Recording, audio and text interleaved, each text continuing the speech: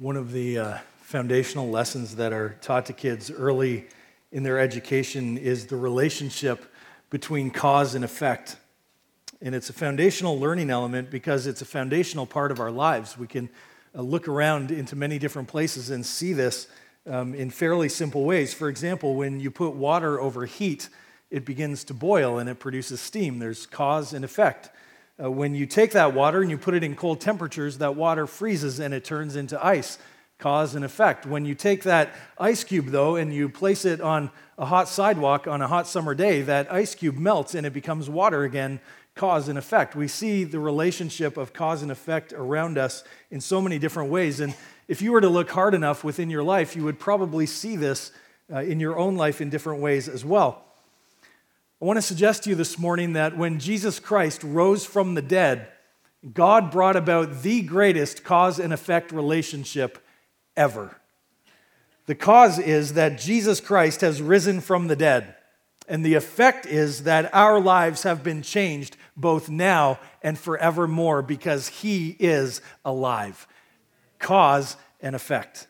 And so today we come to what is unarguably the most significant passage in the entire storyline of the Bible, the resurrection of Jesus Christ from the dead. To quote the angel at the tomb, He is not here, He has risen, He is alive. Listen, Jesus Christ is not absent, He is present.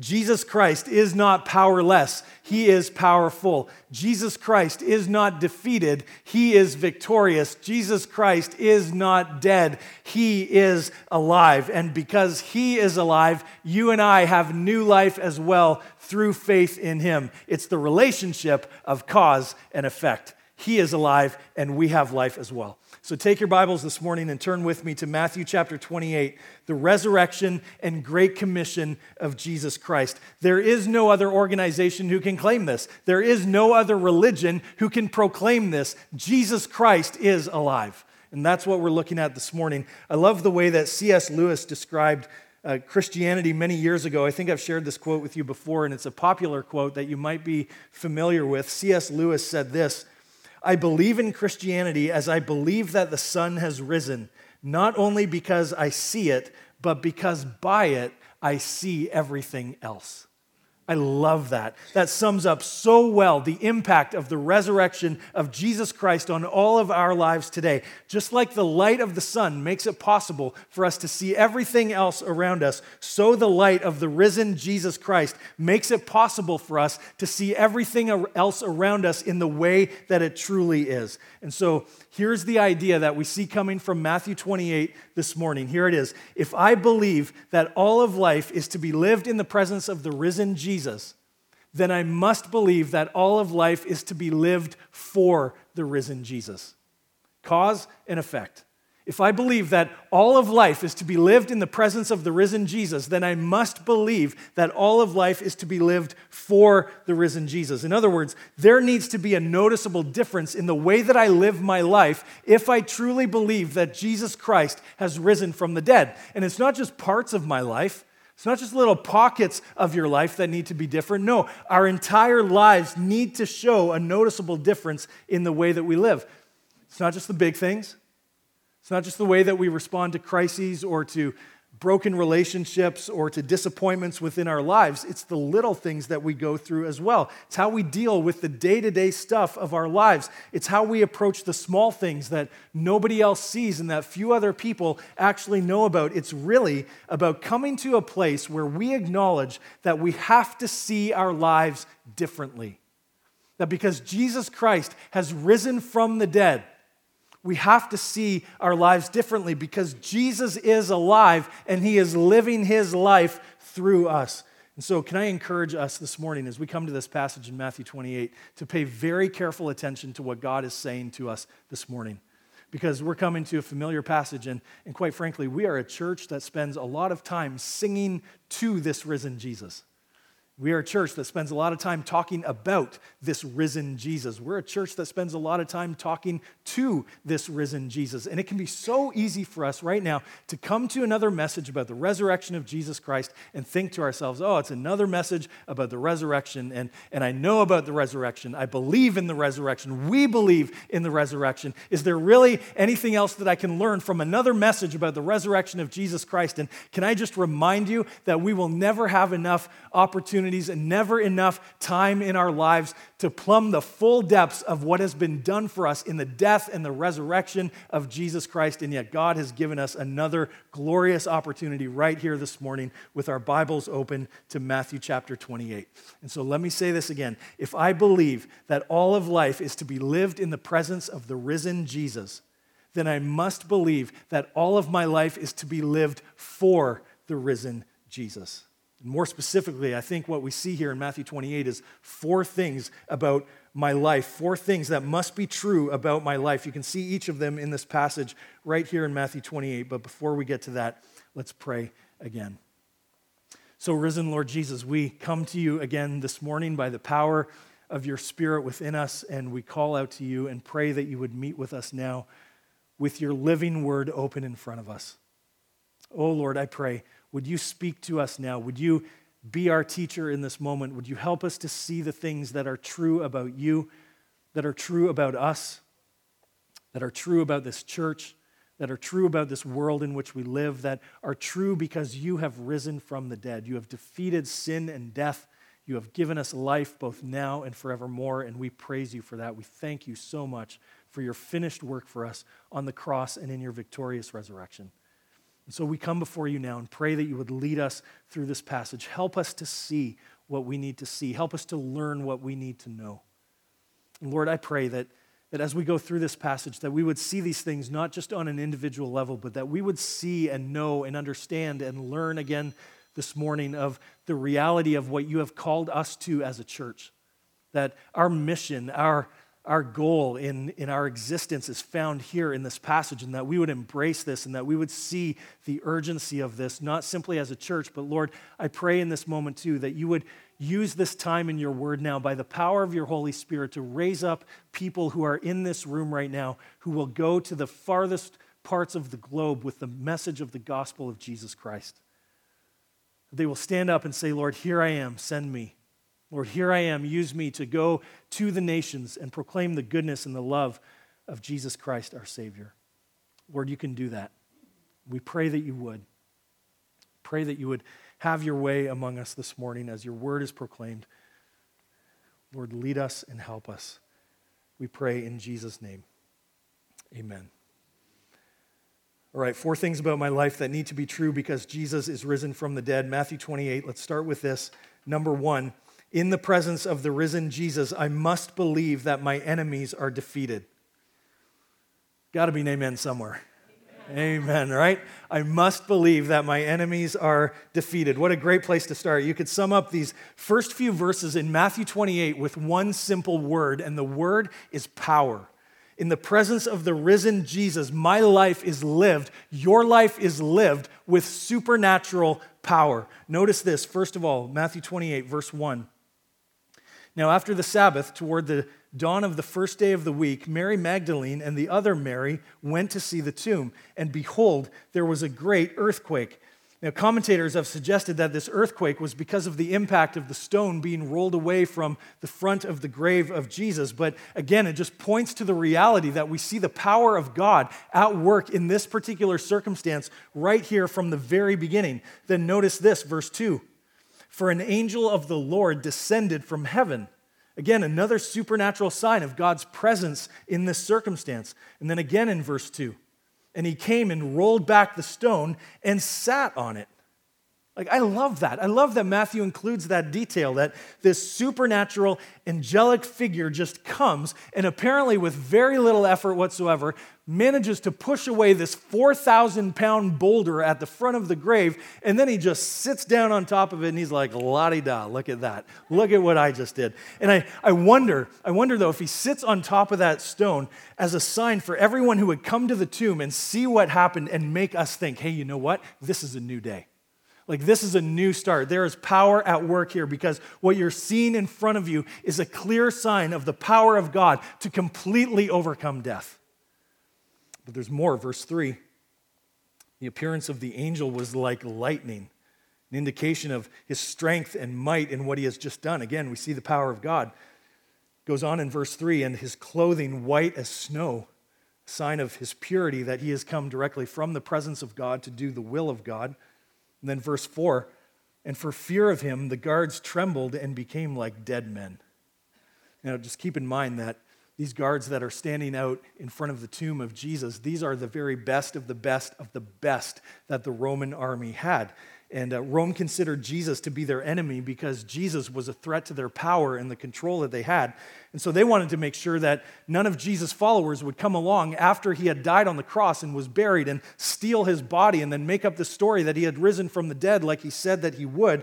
And now these battle-seasoned guards are quaking with fear.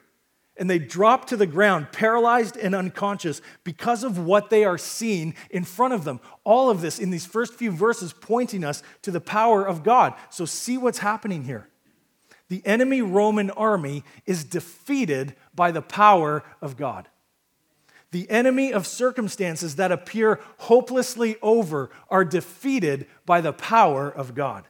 And ultimately, the enemy of death is defeated by the power of God because Jesus is risen. And can I remind you this morning that the power that has risen Jesus from the dead is the same power that lives in you and me today. And it is that power that helps us overcome the enemies that we face. Listen to how the Apostle Paul describes this in 2 Corinthians chapter 10 and verse 3. He says this, it's up on the screen for you as well. For though we walk in the flesh, we are not waging war according to the flesh. For the weapons of our warfare are not of the flesh, but have divine power to destroy strongholds. We destroy arguments and every lofty opinion raised against the knowledge of God and take every thought captive to obey Christ. Now, we need to understand that the wars that we wage are not against flesh and blood enemies. That the wars that we wage are not against people who don't like us. They're not against people who are trying to defeat us. But instead, these are spiritual battles specially designed by the enemy to fill our minds with wrong thoughts, to fill our hearts with wrong feelings, and to drive destructive wedges into the most important relationships of our lives. And the Bible says that the way that we defeat those enemies within our life is by picking up these weapons that have divine power to defeat those things. And all of that is possible because of the risen Jesus Christ within us. And so we ask ourselves, what are these weapons that we need to be picking up in the midst of these circumstances? Well, prayer and the Word of God. How many times do we keep saying this, right? Prayer and the Word, prayer and the Word, prayer and the Word, over and over and over again, prayer and the Word. The weapons that we pick up, worship, faith, the power of the Holy Spirit who lives within us. And the Bible says that when we pick up these divine weapons and we begin using them, that the Spirit of God then uses that to begin to fill our minds with His thoughts and to fill our hearts with His feelings and to give us eyes to see the things around us in the way that He wants us to see them. And all of this is possible, loved ones, because of the power of the risen Jesus Christ within us. Thing is, you and I have to pick up these weapons in order to use them, right? We have to pick up these weapons and use them and put them to use. So let me give you like a 3-point diagnostic checkup, all right? 3-point diagnostic checkup before you roll out of the showroom here in the next few minutes. All right, so 3 of the most common enemies that all of us face in our lives. We did a survey of absolutely no people at all, and these were the most common answers that we got. Okay, so 3 common enemies that we face within our lives, and whether or not we're picking up these weapons, these divine weapons that we have been given in Jesus Christ. Because, listen, if all of my life is to be lived in the presence of the risen Jesus, then all of my life must be lived for the risen Jesus. So let's start with this. Enemy number 1, fear. And here's the question to ask. Is my fear bigger than my faith? Or is my faith bigger than my fear? Is there something within your life that God is leading you to do? But you're not moving in that direction because you've been paralyzed by the fear of what will happen if you do. Or you're paralyzed by the fear of what will not happen if you do. Like you don't know how it's going to go. You don't know what people are going to say or what they're going to think. You don't know what the consequences might be with other people if you take this step of faith in God. Like what is it in your life right now that is holding you back from taking the step of obedience to God that you need to take?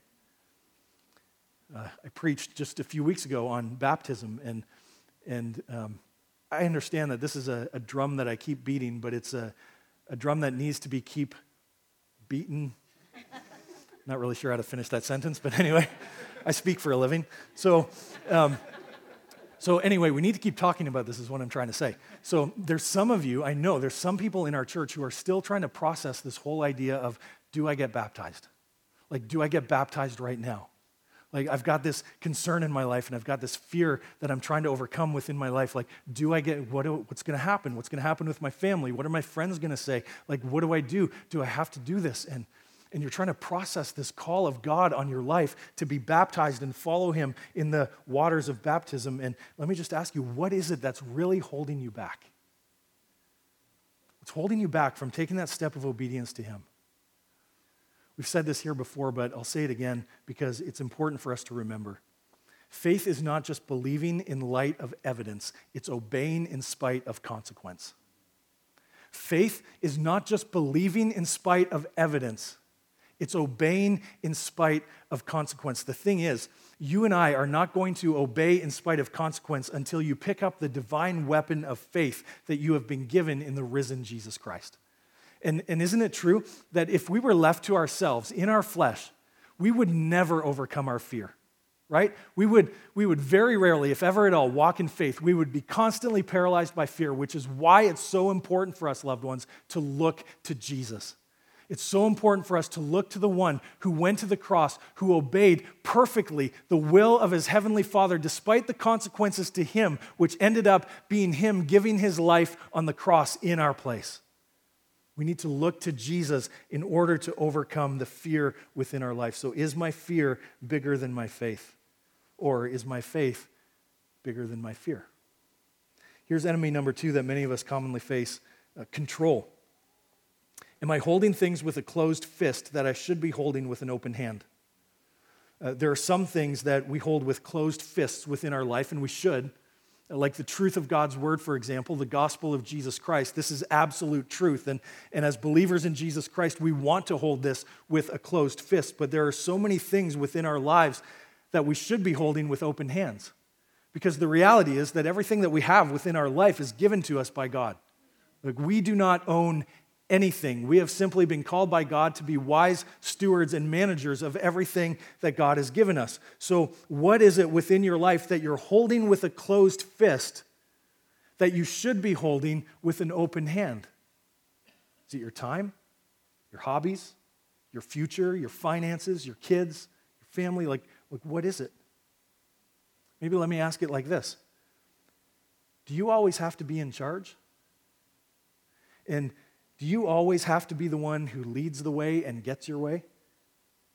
Because that may be evidence that you've got things in your life that you are holding with really tightly closed fists when you could be holding those things with open hands before God.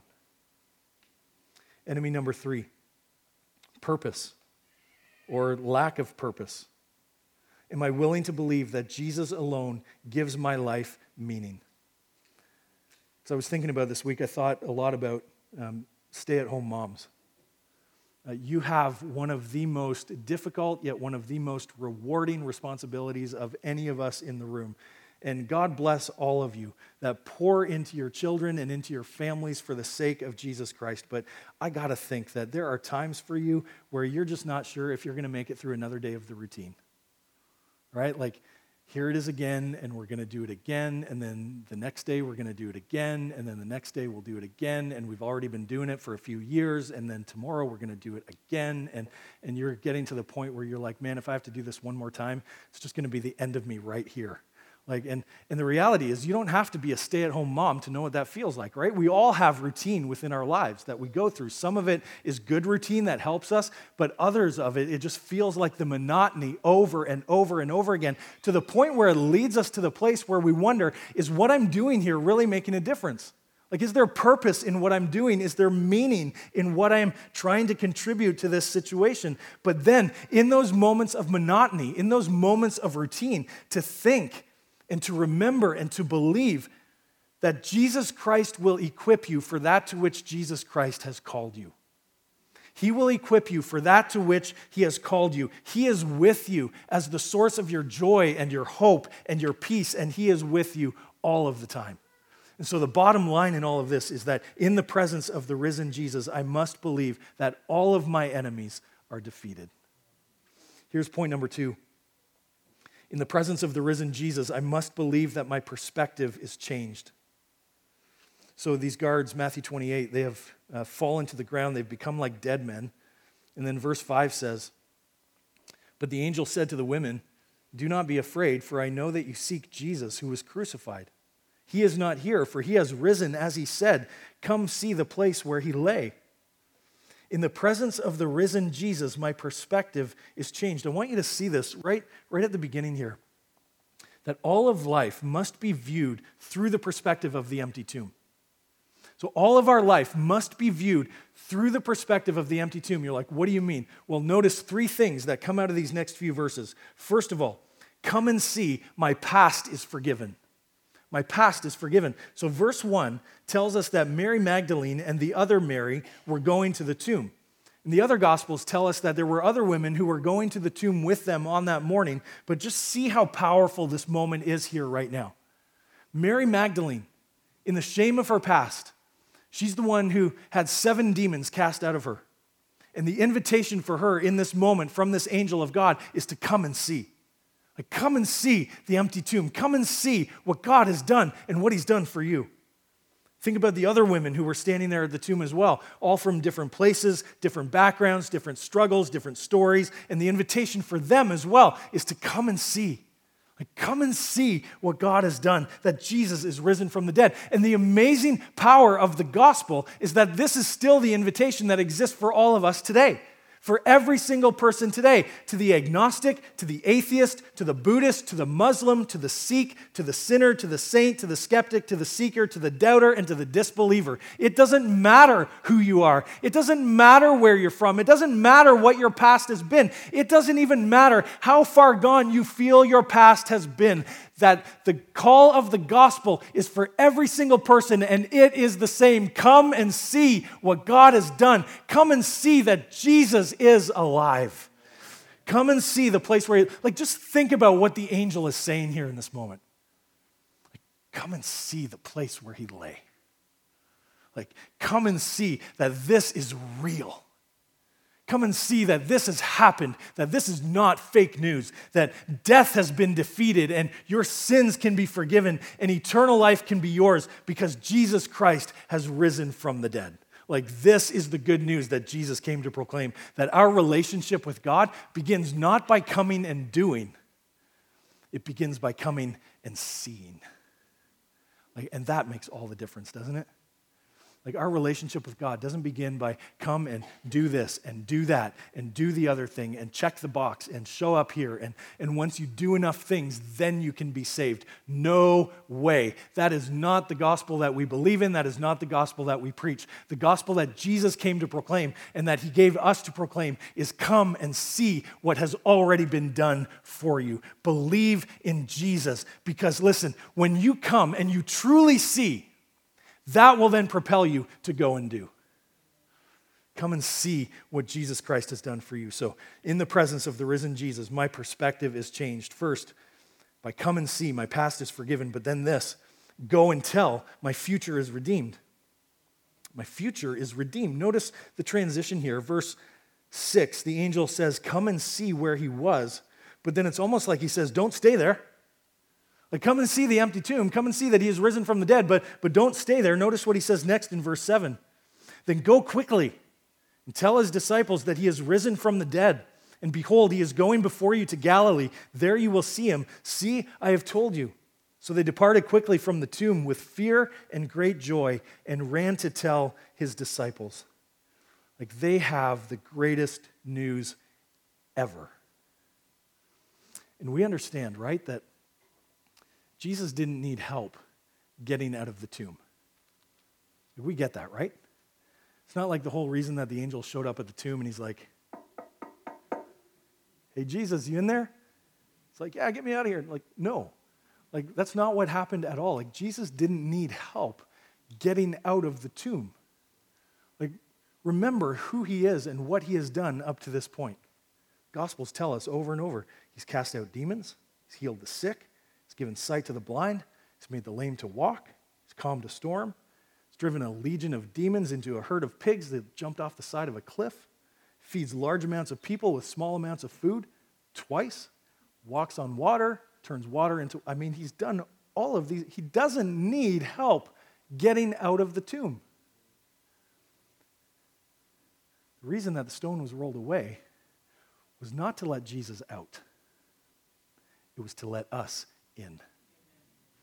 It was to let us in and see that this has happened, to see that this is real, to see that Jesus Christ has risen from the dead, to see this greatest miracle in all of human history, and now to be used by God to take this greatest news in all of human history and tell others how it has changed us and how it can change them too. In fact, that's exactly what Mary did. Luke 24 tells us that when the angel told this to her and gave her the instructions to go and tell everybody else, she left the tomb and she went and found everybody else, and nobody believed her. Anybody else have any experience like that? Right? Like you go to your friends, you go to your family and say, "Listen, I've got this news about Jesus and he's changed my life because he loves me so much and I'm totally convinced that he can do the same for you." And they just look back at you like you have 3 heads and a tail. And it's like, what's going on here? Like, our Christmas Eve service is coming up in a few weeks. There's a lot of people in our lives, a lot of people around us who right now, because they don't know Jesus Christ for whatever reason, they are more open to coming to church at Christmas than they are at any other time of the year. And so I wonder, who among us is going to be bold enough, and who among us in the Spirit of God is going to be bold enough and loving enough to go to these people and say to them, "Listen, I've got this news that has changed my life. And I'd love to tell you about it, and it's rooted in God's love for me, and it's rooted in God's love for you. And I would love for you to come to church with me on Christmas Eve and hear more about how much God loves you, that he gave his only son to come into the world and live a perfect life and die a perfect death and rise again, and he's made the promise that he's going to come again for those who belong to him. Like, just love for you to come and hear that message. Who among us, by the power of God's Spirit, is going to go and extend that invitation? Listen, as believers in Jesus Christ, all of our life is to be viewed through the perspective of the empty tomb. Like, just think about this for a minute, that Jesus has risen from the dead. He has overcome sin and death in his resurrection, and because that is true, surely he can help me get through the things that I'm going through today. All of life viewed through the perspective of the empty tomb, where my past is forgiven, my future is redeemed, but then notice this too: fall and worship, my present has purpose. My present has purpose. Verse 9, "And behold, Jesus met them." Don't miss that. Verse 8 says that they're overcome with fear and great joy. Now verse 9 says, "Behold, Jesus met them." Pretty awesome, isn't it? Jesus meets us in our fear, meets us in our worry, meets you in your anxiety, even meets us in our routines. If we're willing to seek after Jesus in those moments, he will be found by us. Verse 9, "And behold, Jesus met them and said, 'Greetings.'" Yeah, I've always been perplexed by that verse. Like, why? In the intensity of that moment, like, just think about what these disciples are going through right now. Like, their whole life has been turned upside down. right? Like everything is not the way that it should be. Nothing is clear right now. Everything feels like chaos in the moment. Like the one that they had pinned all of their hope in has died. And now, for the first time, they're looking face to face at this risen Jesus. And why, in the intensity of that moment, does Jesus, with such formality, look back to them and say, "Greetings"? Until I learned this week that word greetings means rejoice. So yeah, think about this.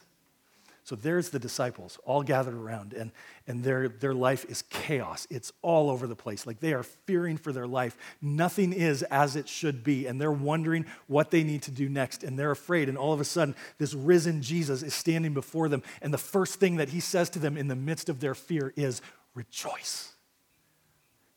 Rejoice. Why?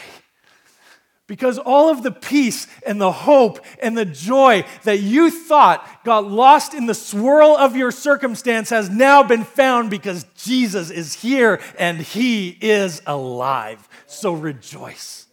Doesn't matter what your circumstance is. Doesn't matter how far gone it feels. Rejoice because Jesus is with you in that moment. So he goes on, verse 9. They came up and took hold of his feet and worshiped him.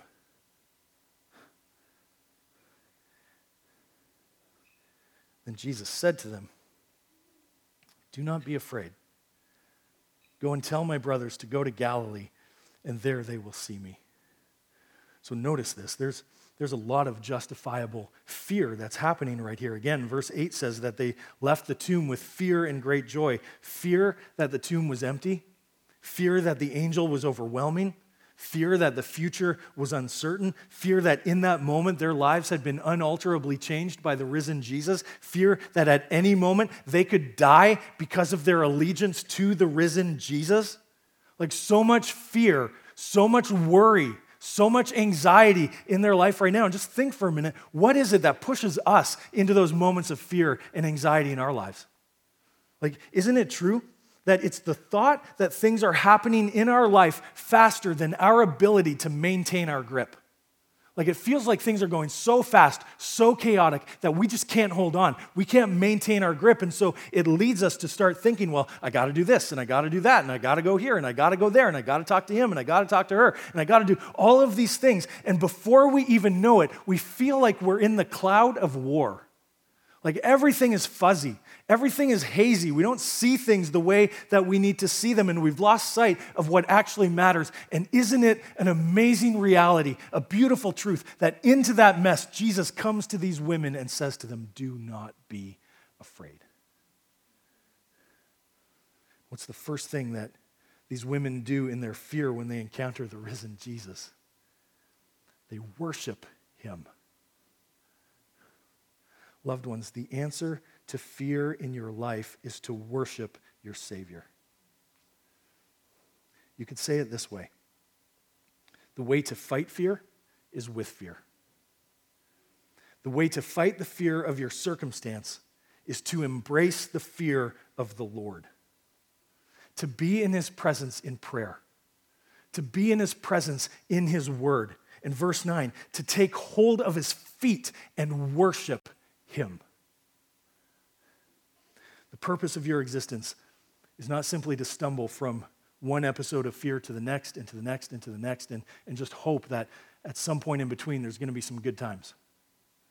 And yet, isn't that sometimes how we kind of approach our life? It's like just one thing to the next and to the next and to the next, and it gets so busy that we lose track and we're just hoping for something nice in between. The purpose of your life is to glorify God with every part of your life. And the only way that we can do that is to see all of our life through the perspective of the empty tomb. So when that fear rises up again, we come back to the presence of Jesus. When that worry rises up again, we come back to the presence of Jesus. When that anxiety rises up again, we come back to the presence of Jesus. When that depression rises up again, we come back to the presence of Jesus. Why? Because Jesus is patient with us. Like, look at this, verse 10. Jesus says to them, "Don't be afraid." You remember earlier, God has already told them that Same message through the angel. But now, Jesus himself comes, and he is standing there with them, and he sees that they're still afraid. And he patiently says to them, just like he patiently says to you and me every time we get afraid, he says, do not be afraid. Why? Because in the presence of the risen Jesus, I must believe that my perspective has to change. Because he is with me, he is alive, and he will always be with me. Which is, I pray, will help us to understand and embrace the third point, number 3. In the presence of the risen Jesus, I must believe that my battles will be fierce. I must believe that my battles will be fierce. This is what happens when unbelievers are confronted with the risen Jesus. Notice verse 11. While they were going, behold, some of the guard went into the city and told the chief priests all that had taken place. And when they had assembled with the elders and taken counsel, they gave a sufficient sum of money to the soldiers and said, tell people his disciples came by night and stole him away while we were asleep. If this comes to the governor's ears, we will satisfy him and keep you out of trouble. So they took the money and did as they were directed. And the story has been spread among the Jews to this day. So the chief priests and the elders, they're the people in charge. They were Sadducees, which basically means that they did not believe in resurrections of any kind. And so their man-made theology right now is forcing them to deny something supernatural that has happened that they simply cannot explain. Furthermore, the guards who were standing outside of the tomb, they're desperate right now because they messed up. And all they have is a humiliating explanation to try and cover what they actually did. That they saw this angel and it scared them so much that they fell over like dead men, and then they don't remember anything after that. By the time they woke up, everybody's gone, and that's their story. And they could be executed now because of this. And so they make up this story that is not only a lie, but it's a lie that maligns the character of those who are following Jesus. And when we look at these few verses here in Matthew 28, I think it helps us understand a little bit the nature and the reality of the battles that we face. Like, think about this for a minute. You can see this right in their experience here. The first reality of the battles we face that we see here from God's word, we cannot make unbelievers believe. Like, we just can't. That's the nature of the battle that we face. We cannot make unbelievers believe that even in spite of the evidence that is so clearly in front of them, from a risen Savior to an empty tomb to a life changed, we cannot convince people.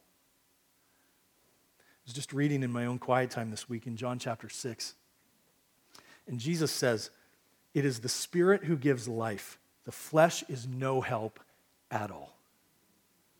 Just think about that. It is the Spirit of God who gives life. Your flesh, my flesh, anybody's flesh is no help at all. The Spirit of God has to breathe new life into dead people. We tell them of the risen Savior. We show them evidence of the empty tomb. We live a life changed for them to see. But the saving work is the Spirit's work. We cannot make unbelievers believe. That's the first reality of the battles we face. Here's the second that you see from this passage as well. We will be hated by the world that we're trying to reach. We'll be hated by the world that we're trying to reach. And Jesus made this abundantly clear. John chapter 15, verses 18 and 19, he says, if the world hates you, know that it has hated me before it hated you. If you were of the world would love you as its own, but because you are not of the world, but I chose you out of the world, therefore the world hates you. Jesus is saying, because of our allegiance with him, we are going to be hated by the world. But just a little while later in John's gospel, Jesus says this in chapter 16, verse 33. He says, I have said these things to you, that in me you may have peace. In the world you will have tribulation, but take heart, Jesus says, I have overcome the world. Like, that's the nature of the battles that we face. We cannot make unbelievers believe. And we are going to be hated by the world that we're trying to reach. The question is, what do we do when the battle gets fierce? Like, where do we go? How do we handle this? Notice this. Verse 10, Jesus told them to go tell the disciples to meet him in Galilee. Then we get to the start of verse 11, and it says, while they were going. So this is where all the lies and the scheming and the character assaults are coming together while they were going. And though the disciples may not have known all of this yet, verse 16 goes on and says, now the 11 disciples went to Galilee, to the mountain to which Jesus had directed them. And when they saw him, they worshiped him, but some doubted. Now, do you see what's happening in verse 16? They are still doing what Jesus told them to do back in verse 10. The key, loved ones, the key to staying strong when the battle is fierce is to keep doing what Jesus has given us to do. The key to staying strong when the battle is fierce is to keep doing what Jesus has given us to do. Just this week, I heard 2 stories of pastors that are friends of mine. They pastor churches that are not far from here, and in different ways, they are like right in the thick of this. One of them is a friend who pastors a church not far from here. He preaches the gospel faithfully every weekend, and his church has garnered some significant media attention this week because of a decision that they made with one of their members, and the decision that they made goes very definitively against the cultural tides. And so now they're taking some heat because of that. The other is a closer friend who also pastors not far from here, and in different ways he is experiencing how hostile the battlefield really is. It's kind of made me reflect this week on the times when I felt like I've been in the thick of the battle. And you don't have to be a pastor to be in the thick of the battle. You know what it's like. My battles are not your battles are not my battles, but the reality is we're all in this battle together. And I've just been reflecting this week on the times when it feels like I'm caught right in the thick of it and I don't know what to do, and thinking how many times it would have been just so much easier to pack it up and walk away and go and do something else. And then, in that moment when it feels hard and I don't know what to do, just praying and realizing by God's grace, that is exactly what the enemy would want. And then realizing by God's very same grace, that is exactly what the enemy will never get. When the battle gets fierce, the answer is not found in us giving up. When the battle is fierce, the answer is not found in stopping what we're doing. When the battle gets fierce, the answer is not found in us dropping what we're doing and looking for something different to do. When the battle gets fierce, the answer is found on us keeping our eyes fixed on who Jesus is and what Jesus has given us to do. That's what leads them, verse 17, to fall before Jesus and worship him, and even to bring their doubts to him in the midst of that battle. Like, can you just imagine these disciples gathering around Jesus at this point, and they're bringing all of this to him, and it's like, Lord, there is so much going on right now that it's just so confusing. There's so much going on right now that I just don't understand. Lord, there's so much going on right now, and I just don't know what to believe. Like, all these people gathering around, and loved ones, there will be times where our commitment to Jesus Christ, whether it's for you individually or even for us corporately together as a church, there will be times where our commitment to Jesus Christ takes us to that kind of battlefield where we're wondering those very same things like, Lord, it's confusing. Lord, it's overwhelming. Lord, I don't know what to think right now. I don't know what to do right now. And loved ones, can I remind you that when the battle gets fierce, we have to keep our focus fixed on Jesus and what he has given us to do. Like, if I believe that all of life is to be lived in the presence of the risen Jesus, then I must believe that all of my life is to be lived for the risen Jesus. Which leads us then to one final instruction, number 4. In the presence of the risen Jesus, I must believe that my urgency is needed. I must believe that my urgency is needed. Look at these final verses in Matthew 28 that mean so much to us here in this church. Verse 18. Jesus came and said to them, all authority in heaven and on earth has been given to me. Go therefore and make disciples of all nations, baptizing them in the name of the Father and of the Son and of the Holy Spirit, teaching them to observe all that I have commanded you. And behold, I am with you always to the end of the age. This is why we're here. This is what Jesus has given us to do. This is what we must never take our eyes off of. Notice this, for 27 chapters, Matthew has told us who Jesus is and all that Jesus has done. And now in chapter 28, he lets Jesus himself tell us how we must respond. And that's the way that Jesus has always meant for it to be. Our worship is the full response of who we are to the full revelation of who Jesus is. Our worship is the full response of who we are to the full revelation of who Jesus is. And that's what Jesus is calling for here, the full surrender of our lives to his mission. So see this here. Here's the reason why we can go. Here's the reason why we can make disciples of all the nations and we can go and baptize and teach. This is why we can have such confidence in doing that. First of all, because of the power of Jesus over us. Verse 18, look at it again. Jesus says, all authority in heaven and on earth has been given to me. All authority, meaning not only having the power, but having the power to use the power in the right way. All authority, he says, in heaven and on earth, meaning everything.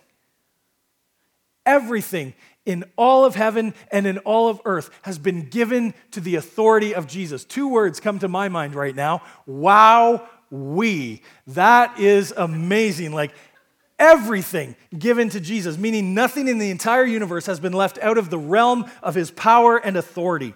And that power has been given to him by God the Father. That means that Jesus Christ has power over creation. He has power to sustain his creation. He has authority over all other human authorities. He has authority over nature, over his church, over sin, over Satan, and over death itself. And he has authority over your life and over mine. And that should give us great confidence. The power of Jesus over us. Here's why we can go. Here's why we can make disciples by going and baptizing and teaching. Not just the power of Jesus over us, but second, the plan of Jesus for us. He's given us the plan already. We don't need anything else. Verse 19. Go therefore and make disciples of all nations, baptizing them in the name of the Father and of the Son and of the Holy Spirit, teaching them to observe all that I have commanded you. Now, the way that sentence is structured in the original language, of course, the main command here is to make disciples of all nations. So a disciple is a student, a follower, someone who learns from someone else who's farther along down the road than they are. And that word nations is not just nations of people, but it's people groups of nations. And so our call is to call people here at home and around the world, wherever it is that God takes us, to an absolute commitment in their life to give all of their life to Jesus Christ. And just think for a minute now about the difference that makes in knowing that Jesus Christ has all the authority in heaven and on earth, and that we go because he sent us. That means then that we can go and we can call people away from following false gods. We can call people away from their allegiance to dead religions. And we can baptize and we can be baptized in the name of the Father and the Son and the Holy Spirit to be identified with the saving work of Father, Son, and Spirit within our lives, and then enter into this community of faith. And we can teach others to observe all that Jesus has commanded us by way of growing up in our discipleship in him. Listen, loved ones, we go and we baptize and we teach at the command of and in the confidence of the one who has all authority in heaven and on earth. So we need to see the urgency of this, that this is what Jesus Christ has given us to do. This is his command to us. This is our mission as a church. This is why we are here. Go, baptize, teach. Why? To make disciples of all the nations. We need to see the urgency that we have the power of Jesus over us and the plan of Jesus for us. And then finally this, we have the presence of Jesus with us. The end of verse 20. And behold, I am with you always to the end of the age. Behold. Like see this. Don't miss this. See the urgency of this. See the power of this. That Jesus Christ is with you always. Always. Doesn't matter where you go, doesn't matter what you do. He is with you always to the very end of the age. He will be with you, and that will never change. The Bible is very clear about four things. The gospel alone is the power for salvation. Number two, without the gospel, no one is saved. Number three, the nations must hear the gospel. And number four, Jesus has commanded us to make disciples of all the nations. And so on some level, we all go. Wherever God takes us, we take the gospel with us. You take it to your family, you take it to your neighborhood, you take it to your workplace, you take the gospel with you wherever it is that God takes you. But on another level, not all of us will go overseas. Not all of us will go to the unreached people groups in the farthest places of the earth who at this very moment have never even heard the name of Jesus Christ, let alone responded to him. Not all of us will go there, but some of us will. And some of us have, and some of us will go again. But for those of us who are not led by God to go to those places, our responsibility is to send those who are led by God to go to those places. And we send them by affirming them in their call. We send them by praying for them as they go. We send them by making sure they have all the resources that they need, be it financial or Bibles or whatever it is that they need in order to go and take the gospel to those places according to the means that God has given us to do that. One pastor put it like this. He said, every Christian has three options: go, send, or disobey. It may never be said that we fall into that final category. And yes, an unbelieving world around us will look at us like we are absolutely crazy, but that is to be expected, because if I believe that all of life is lived in the presence of the risen Jesus, then I must believe that all of my life is to be lived for the risen Jesus.